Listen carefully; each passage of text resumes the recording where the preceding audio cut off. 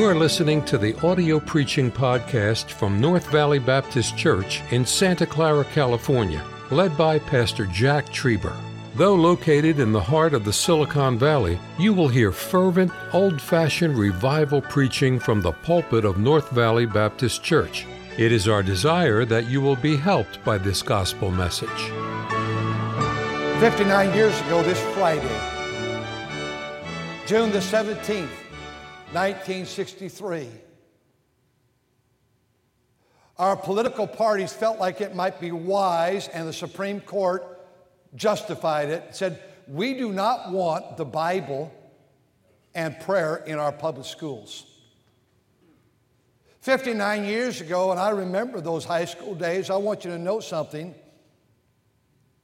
We didn't have young people talking about abortions. It wasn't even illegal. In any way you want to figure out, are we for it or against it? God's against it. God is a God of life. And before you were formed, Psalm 139, God knew your substance. And when they were in the innermost part of your mother's womb, He knew who you were. Now, you don't have the right to chop up a baby and suck its parts out of the mother's womb. Now, that's not popular speaking. It'll probably take me off Facebook or whatever we're on. We're going to have to value life, but you can't tell for 59 years a generation of teenagers that it's okay to take a life, and then we're wondering why. By the way, 59 years ago when I was in school, we weren't having gunmen on the campus. So what we've got to do is we've got to, no, you're not going to legislate the hand or the head. It's got to be a change of the heart. And Supreme Court, you decided we didn't need prayer. How are we doing? You decided we did not need God in our schools. How are we doing with our fence communities and metal detectors and police? How are we doing? Well, we got to get rid of guns. There was some reason 246 years ago, the Amendment 2 they put in there to protect us. Any communist, socialist country will always confiscate your defense. Government doesn't need to be right. I'm going to have fun with this one this morning because I'm just going to unload the truck. I'm telling you, government does not need to take care of your health. When they take care of your health, all of a sudden, guess what? They own you. Let's go back to COVID. You can do what you want. You want that booster and the shot and the second one, the third, and most companies will make you do it if that's what you want. But can anybody tell me, because you cannot, what ingredients are in the shot? Can anybody? Because they won't publish it. NIH won't publish it. Nobody will publish it. What's the ingredient? And by the way, after 6 months study, what are the side effects? You don't know a drug for 20, 30, 40 years. But government said we need this. We are getting to the point that we think government needs to handle everything. You vote for me, I'll solve the homeless. I remember working at the grocery store when LBJ said that.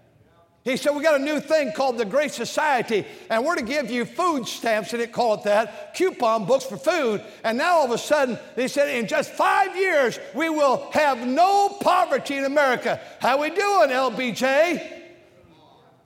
He was the president. How we doing, Supreme Court? We never had yoga on our public schools. Now we have yoga. What's yoga? What's so wrong with that? Eastern religion.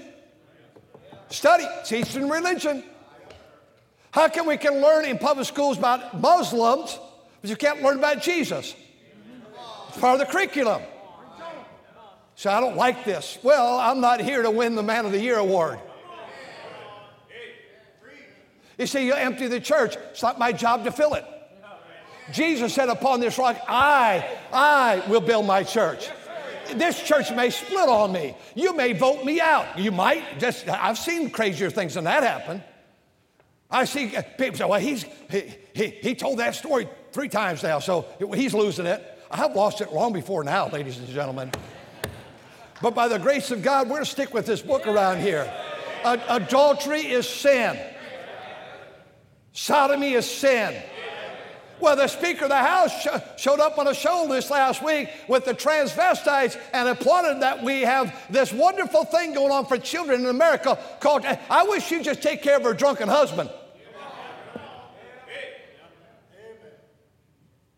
Ladies and gentlemen, we cannot flaunt this sin in the face of God much longer. Spit in the eye of God. Sodomy is sin. Drunkenness is sin. Drugs, in the last day, they will give themselves over to sorcery, which is the Greek word pharmakia, which just simply means to drugs. And they will not repent of their drugs, the Bible says, Revelation chapter 19. It's about the time we get God back in this country. And the reason why God's not in the country, because God has been kicked out of our churches. 380,000 churches in America, they'll all be closed, but just a handful tonight. We don't need less church, we need more church as the day approaches. In this text, God speaks to us through a man who's on his farewell journey. And as he's passing through on his way to go die, he said, and now.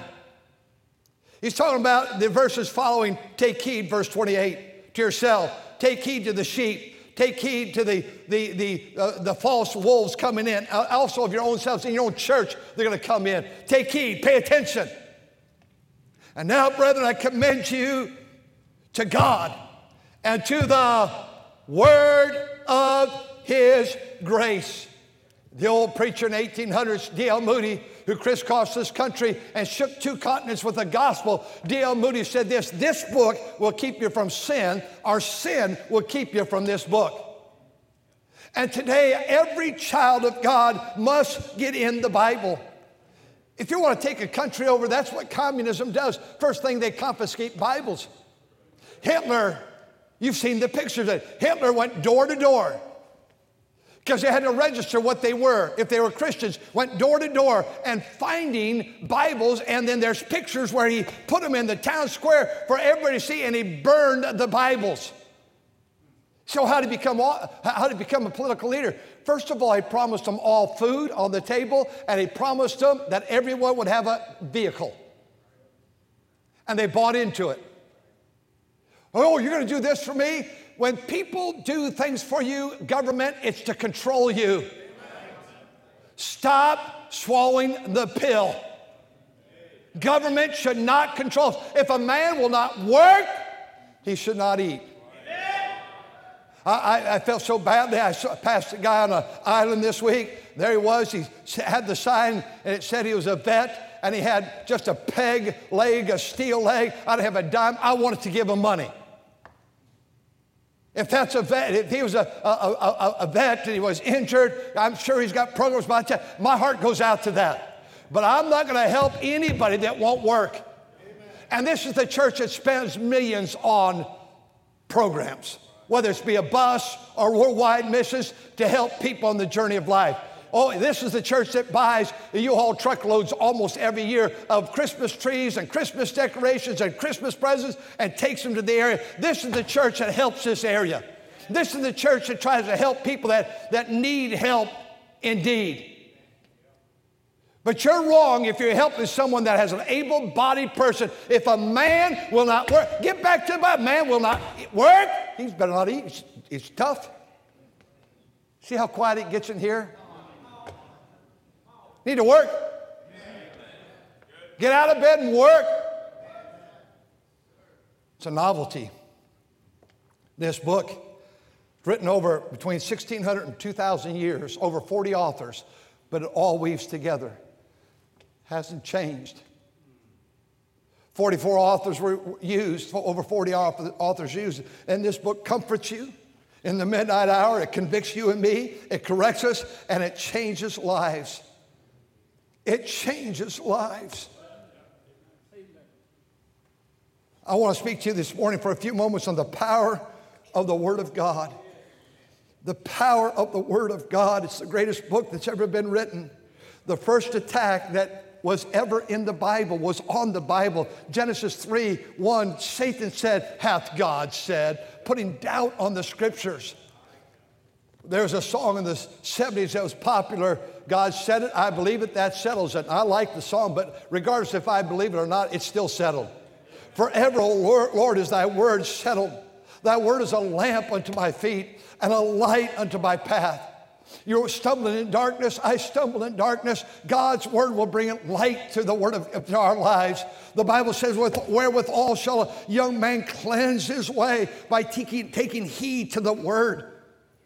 Some of you would remember Dr. Lester Roloff. He died at age 68.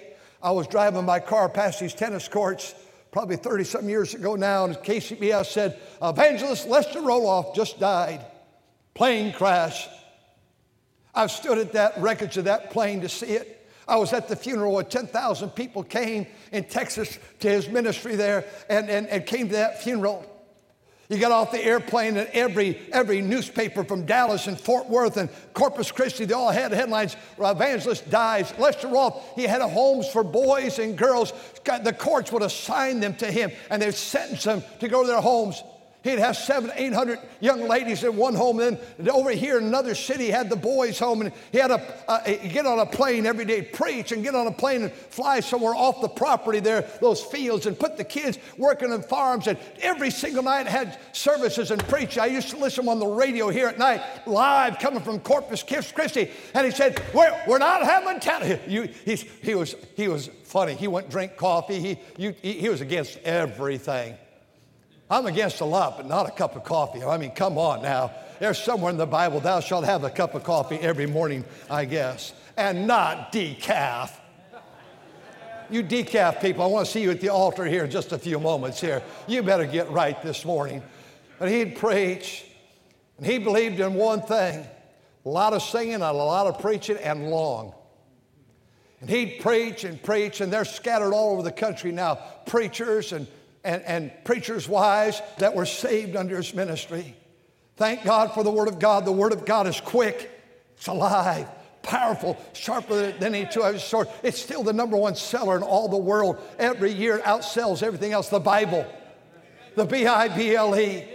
Oh, don't mistreat the Bible. Don't neglect the Bible. God's Word, hide it in your heart that we may not sin. Let's take a look at the text. Some observation. The Bible demonstrates and contains grace. And now, brethren, I commend you unto the word of his grace. Grace. God's riches at Christ's expense. God loves you. Mr. Newton that wrote Amazing Grace, whose mother died young and his dad took him to the sea and he became a vile, wicked man.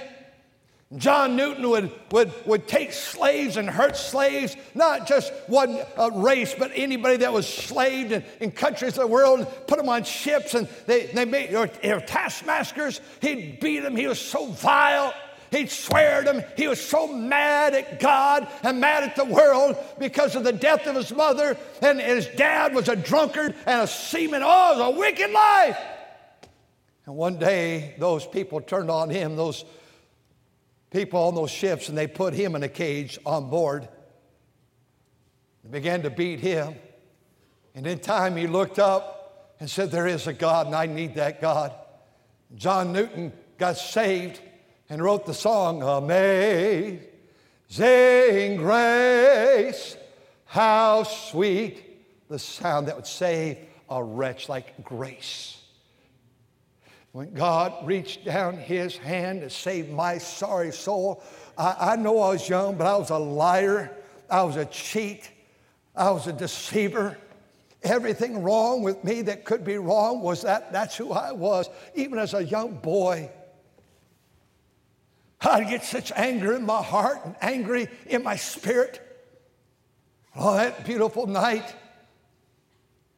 on Sunday night in church, as our pastor preached 65 years ago, he reached out his hand and saved my sorry soul.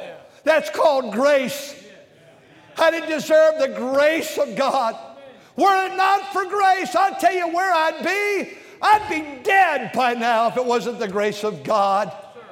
Don't you tell me how bad you've been and you don't deserve grace. None of us deserve grace. Sometimes, well, Pastor, you don't understand. You were in Sunday school. I know all that. But I'm just as much a sinner as anyone else.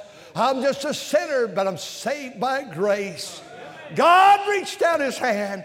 And I thank God for grace today. Grace means I've been forgiven. Grace means I've experienced mercy. Grace means that I've been accepted in the beloved. Grace means I'm a child of God. Grace means I've been adopted into the family of God. Grace means I'm a child of the King. I'm grateful for grace. And Paul's going to die.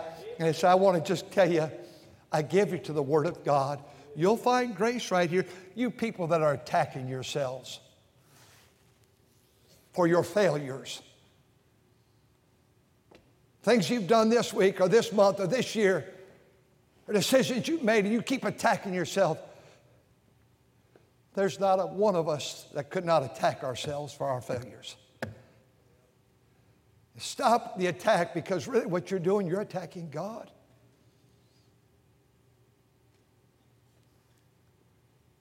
Been here so long, I've dealt with so many drug addicts.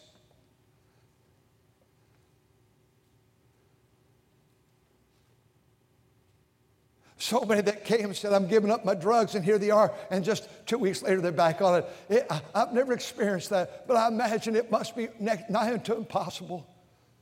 That controls you, it bites you, gets you. I've seen so much liquor poured down the sewer, and that's probably against the environment now. I try to guard it what I said about drugs. I didn't say it went where it went, but it disappeared. I've watched so many people bring their liquor and only to fall back in it. You're not going to find me finding fault with you.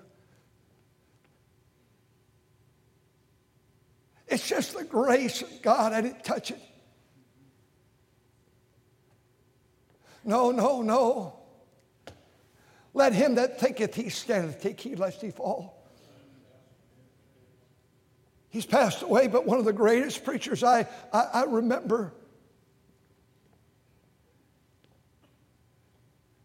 became so weak physically with pain, and the doctor got him on drugs, and before you knew it, he was a drug addict, and before you knew it, he was a drunk, and he literally died in a gutter.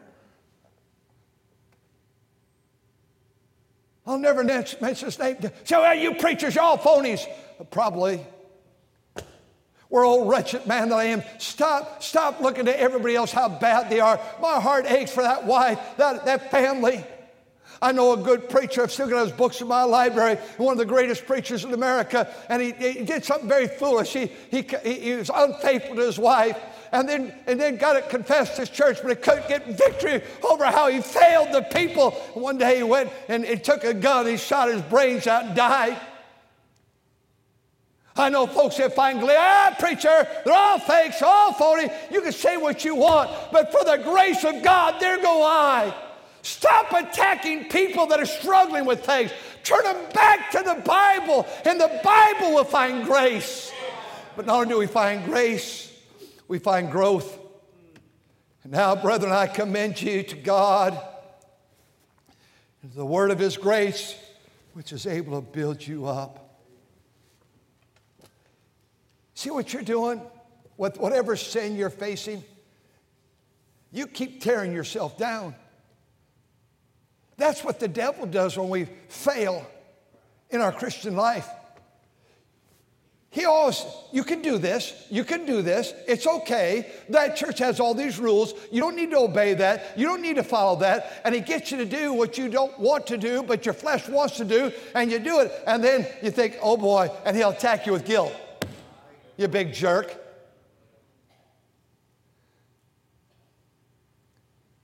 I'm not a counselor.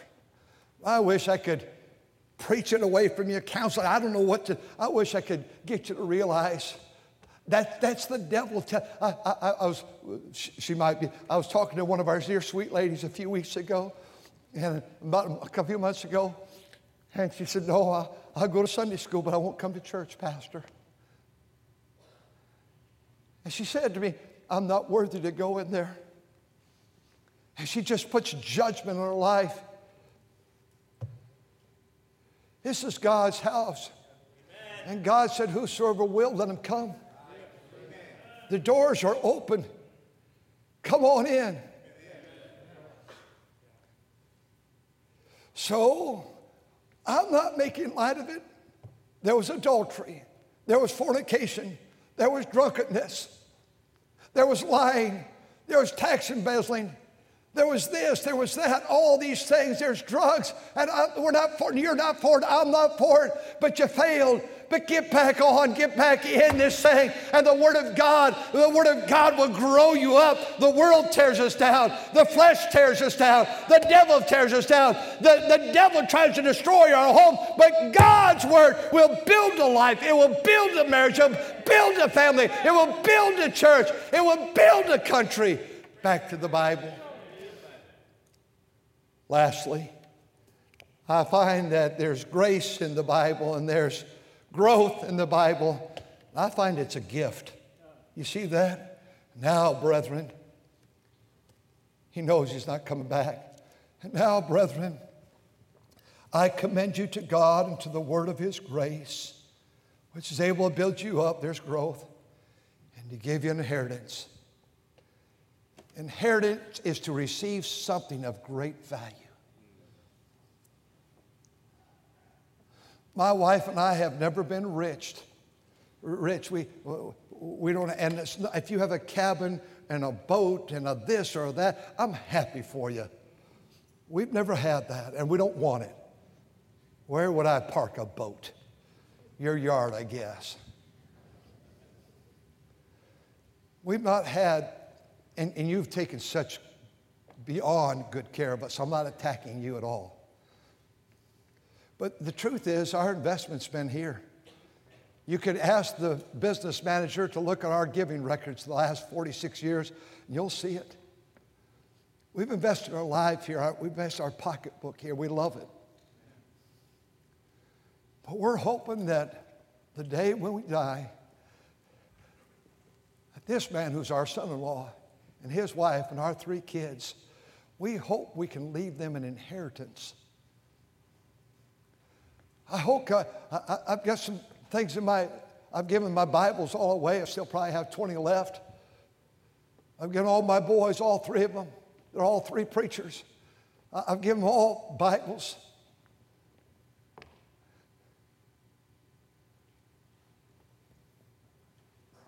I got 2 grandkids in here right now. We have 14.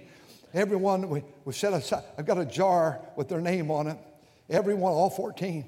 Full of pennies, each one, and nickels, each one, and dimes, each one, and quarters, each one. That's a little thing. Tabitha knows where to go to find those things. We've got a trust. We've got a will set up. I hope I can bless this church. I hope we can bless our family with an inheritance. Not just money. And don't look into, if you go, you know how to probably log into my savings account has $100 in it. No, we don't have a lot of money. But I hope we can leave them an inheritance of a heritage and of the Bible. And I hope somehow there could be some life insurance that maybe it could make their lives easier.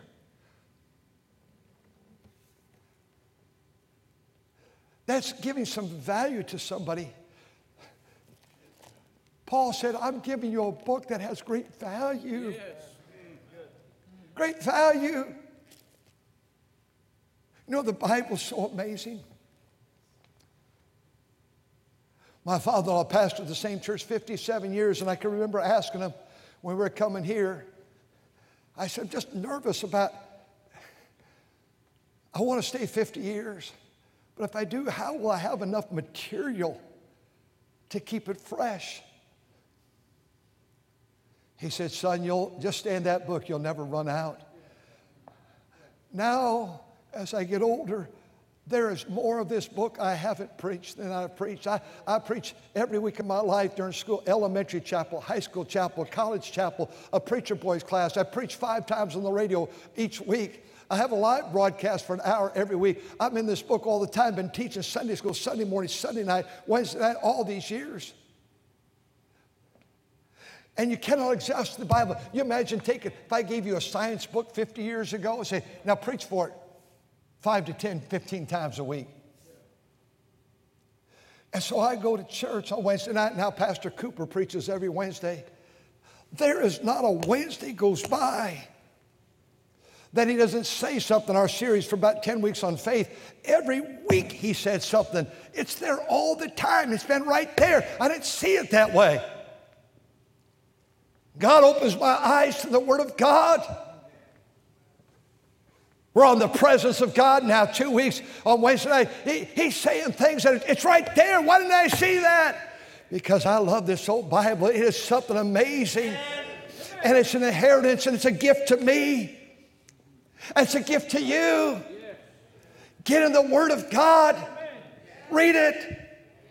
In about 3 weeks, we're going to begin with Sunday night with the youth hour to give you the instructions, getting ready for the fall. And here's how you have a daily walk with God. Here's how you can search the Scriptures 8, 10, 12 verses a day and get in Proverbs every day and get in Psalms every day. Get in the Word of God every day. He said, well, kids can't understand this book. They understand computers and all these devices. They're smart. They're not foolish. And there's not one 6-syllable word in the Bible. They could know the Bible. Next week is Father's Day. The goal is to get America's men back to the Bible. Deuteronomy 4:2, you shall not add to the words that I command you. Neither shall you diminish it aught. Keep the commandments of your Lord your God, which I command you. These modern day versions are removing the word blood. But without the shedding of blood, there's no remission. I received a Bible in 1969, Good News for Modern Man. Someone gave it to me. It's still in my library. It said, here's a gift as you're in college. And they meant well. But I remember coming to that verse, a virgin shall conceive and bear a son. But it didn't say a virgin shall conceive. It said a girl shall conceive. There's a big difference between a virgin and a girl. We've removed the blood from the Bible. A lady was dying. They summoned the pastor to come in an East Texas town. And they said, he says, is there something you'd like me to read from your Bible? She goes, no, not really. He goes, I feel like I should read something you're going to cross over. I feel like I should read something from your Bible. She goes, no, I don't need it, Pastor. She'd been in Sunday school, Sunday morning, Sunday night, Wednesday night, her whole life. She goes, he said, it's strange. You don't want something read. And she goes, well, you can do it if you want. There's my Bible right there. And he picked it up, and there was pages missing and verses missing. And he said, it's such a thin Bible. What happened to all the books of the Bible? What happened to all these verses? I'm going to some texts, and you removed them. And she said, well, Pastor, I've been in this church over 50 years. And every time you said this is not in the original, I just cut the verse out. If it's not there, I don't want it. And that's what I have left. Don't you start adding and subtracting from the book. God said it, and that settles it. So we think of King Manasseh. I think of this day, and I'll close with this. I have more to say, but I've said enough. King Manasseh was about as wicked of a king you can get. He had his children to pass through the fire. Who would ever hurt kids?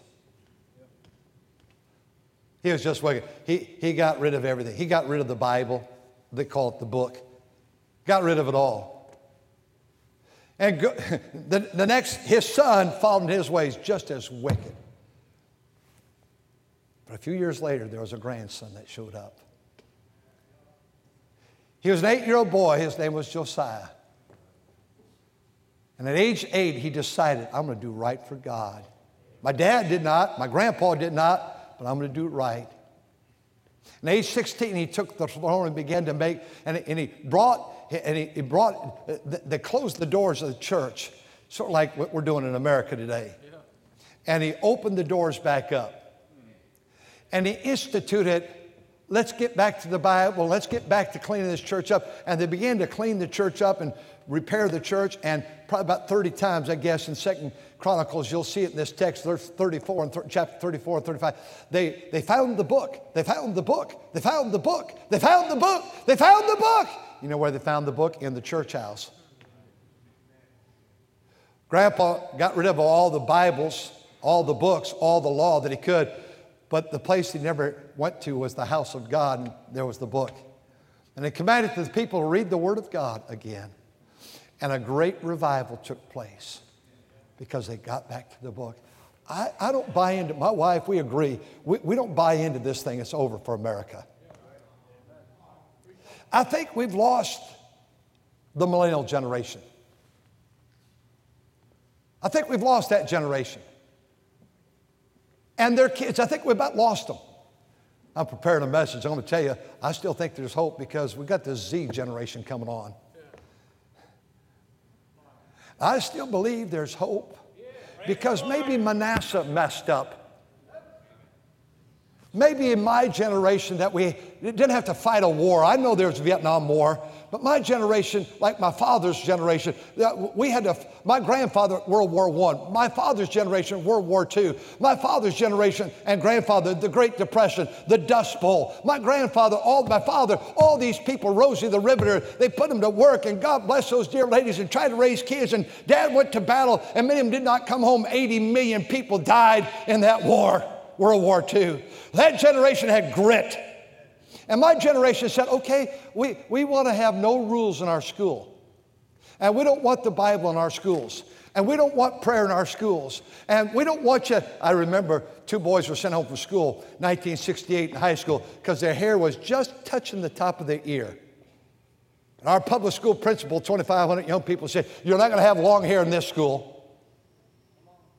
Look at 1962, I think it was, when the Beatles came. Look at their picture. Preachers all over America say, oh, long-haired boys from London. 2 of them had hair, of course, 2 of them had hair shorter than mine on the sides. One had it touching the ears, one was just a little bit off, but they called, and we don't want that here. Oh, my goodness. We have that in our church now. That's tame. You can understand the words. But might it be that there just might be a Josiah coming up? And my generation that failed you, free love generation and Haight-Ashbury generation and drugs generation. Maybe my generation that messed you up so much, and the next generation that followed in our footsteps. Maybe the next generation will say, let's get back to the book. Thank you for listening to the audio preaching podcast from North Valley Baptist Church in Santa Clara, California, led by Pastor Jack Trieber. For more information about our ministry or to find out how to get in contact with us, visit our website at nvbc.org. May God bless you as you serve Him this week.